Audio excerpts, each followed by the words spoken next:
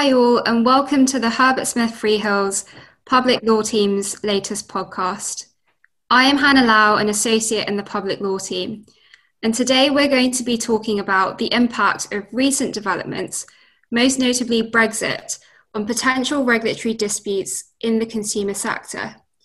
We will be joined today by Andrew Lidbetter, who is a partner in the Public Law Team, and Jasvir Randhawa, who is of counsel in the same team. Andrew, just as an introduction for our listeners, please could you tell us a bit about what we're going to be talking about today? Thanks, Hannah. Yes, we recognise that corporates in the consumer sector will generally wish to keep a good relationship with the government, with their regulators and other public authorities. But of course, it's possible that sometimes a company's interests come into conflict with those bodies. For example, because the government has announced a decision following a consultation to introduce a new set of regulations, which regulations would be adverse to the interests of a company. As part of our work in the public law team, we've seen a significant number of issues in the consumer sector which focus on regulatory matters that may be relevant for listeners to this podcast. It was because of the level of activity in the consumer sector that we decided to put together a guide in June of last year. The purpose of that guide is to help those involved in the consumer sector to navigate and understand the public and administrative law issues that could come up for their businesses. Thanks, Andrew. And for those that haven't read the guide, Jazz, could you give us a brief overview as to how public and administrative law comes into the picture here? Yes. Public law principles essentially set the limits of what regulators and other public authorities can do when exercising their duties or powers. The guide points out the principles with a view to helping police the activities of public bodies. Also, there are then various ways that authorities might fail to stick to those parameters. And if that happens, then it can give rise to a judicial review claim or other public law proceedings. There are broadly three categories of grounds of challenge that can be used to police activities or subsequently in judicial review. These are that the public body has acted illegally or unlawfully, secondly, irrationally or unreasonably, or the final category, in a way that is procedurally unfair. I would say that generally the cases around illegality and procedural fairness are the ones where the courts are more willing to get involved. Procedural fairness can take many forms, as you can see in the section of the guide that starts on page 23. For example, it could require an entity to be given the opportunity to make representations before a final public law decision is made in a specific regulatory investigation into that entity. Or it may require that where a consultation is held, it should be done in an adequate and fair manner. So, for example, on page 26 of the guide, we refer to a couple of example cases, such as the British Blind and Shutter Association case and the Electronic Collar Manufacturers Association case. Thanks, Jazz. And Andrew, what makes judicial review different from normal civil claims? There are a number of differences in the procedure, such as shorter time limits to bring a claim and different rules around disclosure. I think what's key for regulatory disputes is that generally judicial review can only be used to challenge the legality of a public body's decision-making process rather than providing an opportunity for a court to attack the merits or to actually remake the decision. So in a successful judicial review, there are a number of remedies available, but a common one is for the court to quash the decision that it found was unlawful, irrational, or procedurally unfair. But instead of taking the decision for the public authority, a court will likely remit the decision back to that body if it considers that the decision was unlawful, and the public body would then take the decision again. I see. And in the time that has passed since we produced the guide last June, there have been particular developments which we want to pick up on today as particularly relevant and which our listeners should be aware of. Yes, the first theme is really around Brexit, which will of course already be on everyone's minds. The UK's exit from the EU gives rise to the question of what's happened to all of the potential ways in which regulatory law disputes in the consumer sector will now change going forward, if at all. This is a key question for listeners. We'll now need to bear in mind how to navigate the post-Brexit world when it comes to the way in which public authority or regulatory decisions can be challenged. This is especially the case when much of the previous case law, as discussed in our guide, were claims that had a basis in EU law. Right, so for example, earlier Andrew said that a ground of challenge for judicial review is on the basis of legality. And that is the principle that a public authority has to act in accordance with the actual legal provisions that gives them the basis for their duties or powers. And when it doesn't do so, a judicial review challenge can then be brought on that basis? Yes, as some of our listeners may be aware, many cases in the guide involved challenges where the underlying legal provisions were in fact EU law. So, for example, at page 7 of the guide, we talk about the Newby Foods case against the Food Standards Agency from 2019. This case essentially involved the question of whether the FSA had been correct in its interpretation of what was mechanically separated meat for the purposes of an EU regulation. The implications for Newby Foods were that this decision would have an impact on what it was required to do in terms of classifying and labelling its products. Newby Foods said that the FSA had wrongfully interpreted the definition of mechanically separated meat and therefore had acted outside the scope of the EU regulation when making its decision. At first instance, the judge had referred the case to the European Court of Justice, and the European Court of Justice had then provided a judgment setting out certain criteria for what was mechanically separated meat for the purposes of the relevant EU regulation. The case ended up in the Court of Appeal, which said that it was bound to follow the Court of Justice's narrow interpretation of the definition, and so the Court of Appeal held that the FSA had acted in accordance with the EU regulation, and consequently Newby Foods products were to be classified as mechanically separated meat. That was how the case worked. Right, and so the Court of Appeal essentially found that the FSA had acted lawfully and within the scope of the EU regulation, and that was given the Court of Justice's interpretation of that regulation. Now, that was back in 2019 before Brexit. Now that we've transitioned out of the EU, what would this case look like if brought now, Jazz?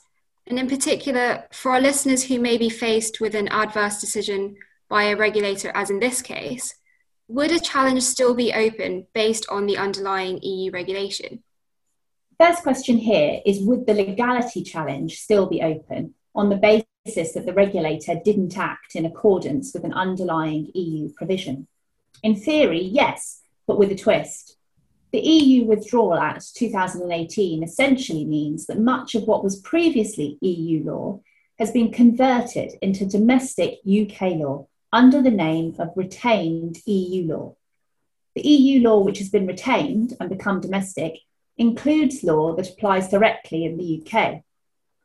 This means that unless specifically excluded, EU regulations will now be retained EU law. So therefore, in a case like Newby Foods, it's likely that the underlying EU regulation would have been retained as domestic law, and it would be open to a claimant to bring a challenge on the basis that the regulator hadn't acted in accordance with that retained EU law. So on that basis, we could probably still expect the substance of many legality challenges to be similar to before. So aside from the fact that the challenge would still be brought on the basis of the EU regulation, but being EU retained law, would there be any other differences to this case, do you think, if it were brought today? Well, while the substance of the claim would be similar, I think that there could be key differences in the outcome of the claim. The first difference is that in this case, as Andrew mentioned, the trial judge referred the question of the interpretation of the EU regulations to the Court of Justice, as per the process before exit day. However, now, of course, that avenue isn't open to the UK courts, who won't be referring cases going forward to the Court of Justice. So if this case were brought today, the UK court would have to decide for itself what its interpretation of the relevant provision was, And as you can see, that could lead to a divergence in interpretation between the UK courts on the one hand and the Court of Justice on the other. In addition, the UK courts won't generally be bound by post-exit day decisions of the Court of Justice, and they'll be able to apply their own interpretation to retained EU law. So if this case happened today, and then the Court of Justice issued a decision as to what should be classified as mechanically separated meat, the UK courts wouldn't have to follow that interpretation, and they could diverge. Although I think they would be likely to take into account the interpretation of the Court of Justice. And Andrew, what about if this case was brought today, but the Court of Justice decision had already existed before exit day? The way it works is that the UK lower courts will be expected to follow pre-exit day decisions, whereas appellate courts are expected to consider departing from pre-transition EU case law using the same approach as if they were departing from their own case law. So in the Newby Foods case, the Court of Appeal felt that there was not much scope for taking an expansive interpretation of what the Court of Justice had said, and the appeal was dismissed. Now we're post-exit day, it would be more open to the Court of Appeal to depart from the Court of Justice conclusion, even if that Court of Justice case had taken place before exit day. The position that we're now in post-exit means that there is scope for public law challenges to look a bit different and for the UK courts to diverge where they were previously more bound by Court of Justice decisions. Thanks, Andrew. And what do you think will be another big change to public law challenges in this post-Brexit world? It strikes me that another key type of challenge which will change are those based on proportionality. Proportionality is a concept derived from EU law and also European human rights law, aimed at looking at whether the measures adopted by a public authority are a proportionate means to achieve a legitimate end. Proportionality isn't a freestanding ground of challenge in a domestic judicial review. It's available in a judicial review based on EU law and EU human rights law. So essentially, what would happen prior to Brexit is that we would take an EU treaty right, such as free movement of persons, and challenge a public authority's decision on the basis that the decision isn't a proportionate measure and is an infringement of the right. Yes, and we see a lot of these types of challenges in the HSF guide, such as the EU Lotto case, which is on page 13, and also the Gibraltar betting case, which is on page 14 of the guide. And the cases include challenges based on the proportionality of restrictions, as you say, Andrew, to rights such as free movement of goods, the freedom to provide services, and free movement of persons. So, Jazz, what has changed here? I suppose the first question is what's happened to the underlying rights that proportionality in those cases would have been based on. Principles like free movement of goods and services and the right of establishment are based on what was originally the dominant aim of the EU treaties, to liberalise trade between member states. Of course, the UK is no longer a member state and not a continuing party to any EU treaty except the withdrawal agreement. The articles of the EU treaties from which these freedoms derive don't apply in the UK, and I doubt that these principles exist outside of that context. Therefore, many of the rights that proportionality would have bitten on previously have been expressly repealed. Even if there is a remaining underlying right, it seems that the withdrawal agreement limits the scope of being able to bring proportionality challenges in an EU law context. While proportionality is a concept in retained EU law, it appears that it hasn't been retained as a ground for judicial review itself, according to Schedule 1, Paragraph 3 of the Withdrawal Agreement, although there is a carve-out in Schedule 8, Paragraph 39, which allows claims to be brought within 3 years of exit day if they challenge anything that occurred before exit day. So it seems a little uncertain as to how proportionality will operate going forward in the way that it might have done under previous EU law-based challenges. Although I do note that a challenge based on a disproportionate infringement of EU law would be different from a challenge based on a disproportionate infringement of a right under the EU Convention on Human Rights. Yes, as you say, proportionality is similar but separate concept in the EU law on the one hand and the European Convention on Human Rights law on the other. So what we were discussing about the scope for proportionality challenges now applies to the European Court of Human Rights or European Convention on Human Rights as dealt with in the UK courts, and EU law can no longer be raised in the same way. Please could you briefly explain that difference between an EU law-based claim and a claim under the European Convention on Human Rights, Andrew? Yes, in the UK we have the Human Rights Act, which effectively incorporates most European Convention on Human Rights rights into UK law. That includes, for example, property rights and the right to freedom of expression. Brexit, therefore, hasn't really affected the position of those cases, given that the Human Rights Act would usually be the basis for bringing any challenges involving arguments that there's been a disproportionate infringement of a human right. I therefore expect most of those cases not to be much affected by Brexit. For example, in our guide, we cover various cases which bring challenges on the basis of an alleged disproportionate interference with the right to peaceful enjoyment of possessions under Article 1 of the First Protocol to the European Convention. That includes the JP Witter case on page 8 and the Friends of Antique Cultural Treasures case on page 13. And since those rights are effectively incorporated into domestic law through the Human Rights Act, I wouldn't expect that proportionality challenges against a regulatory decision that may have arguably infringed those rights would be particularly different to the way those cases were being argued before Brexit. Thanks, Andrew. So we've talked about how challenges which were previously available might be different or potentially no longer available. I suppose another question for Jazz is, has Brexit opened up any new types of challenges in this sphere, which our listeners might want to bear in mind going forward? Well, I think much of this remains to be seen.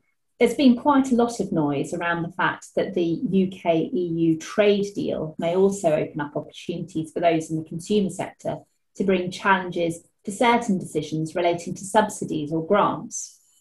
As part of this, under the UK-EU Trade and Cooperation Agreement, the UK will set up its own new subsidy control regime.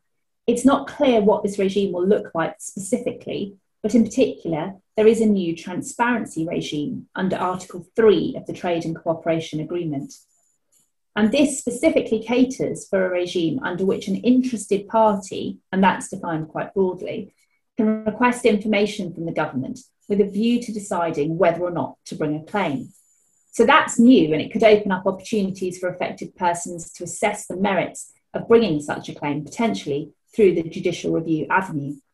Of course, judicial review challenges could previously be brought alleging a breach of state aid law, but depending on what regime is put in place in the UK, there could be more challenges. Thanks, Jazz.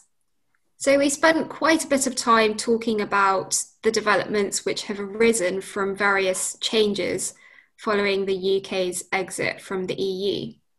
Aside from those themes, should there be anything else that our listeners should be keeping an eye out for, Andrew?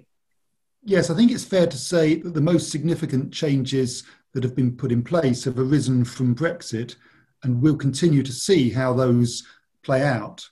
But in addition to those changes, domestically there is a potential for significant change in the public law area following a review of judicial review and administrative law, which was commissioned by the UK government.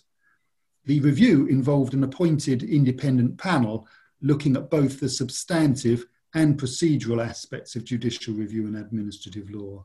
The review covered a very broad scope of potential reform to the area, including the issue of standing to bring a claim, whether reform to remedies should be made, and also the timing of when a claim should be brought.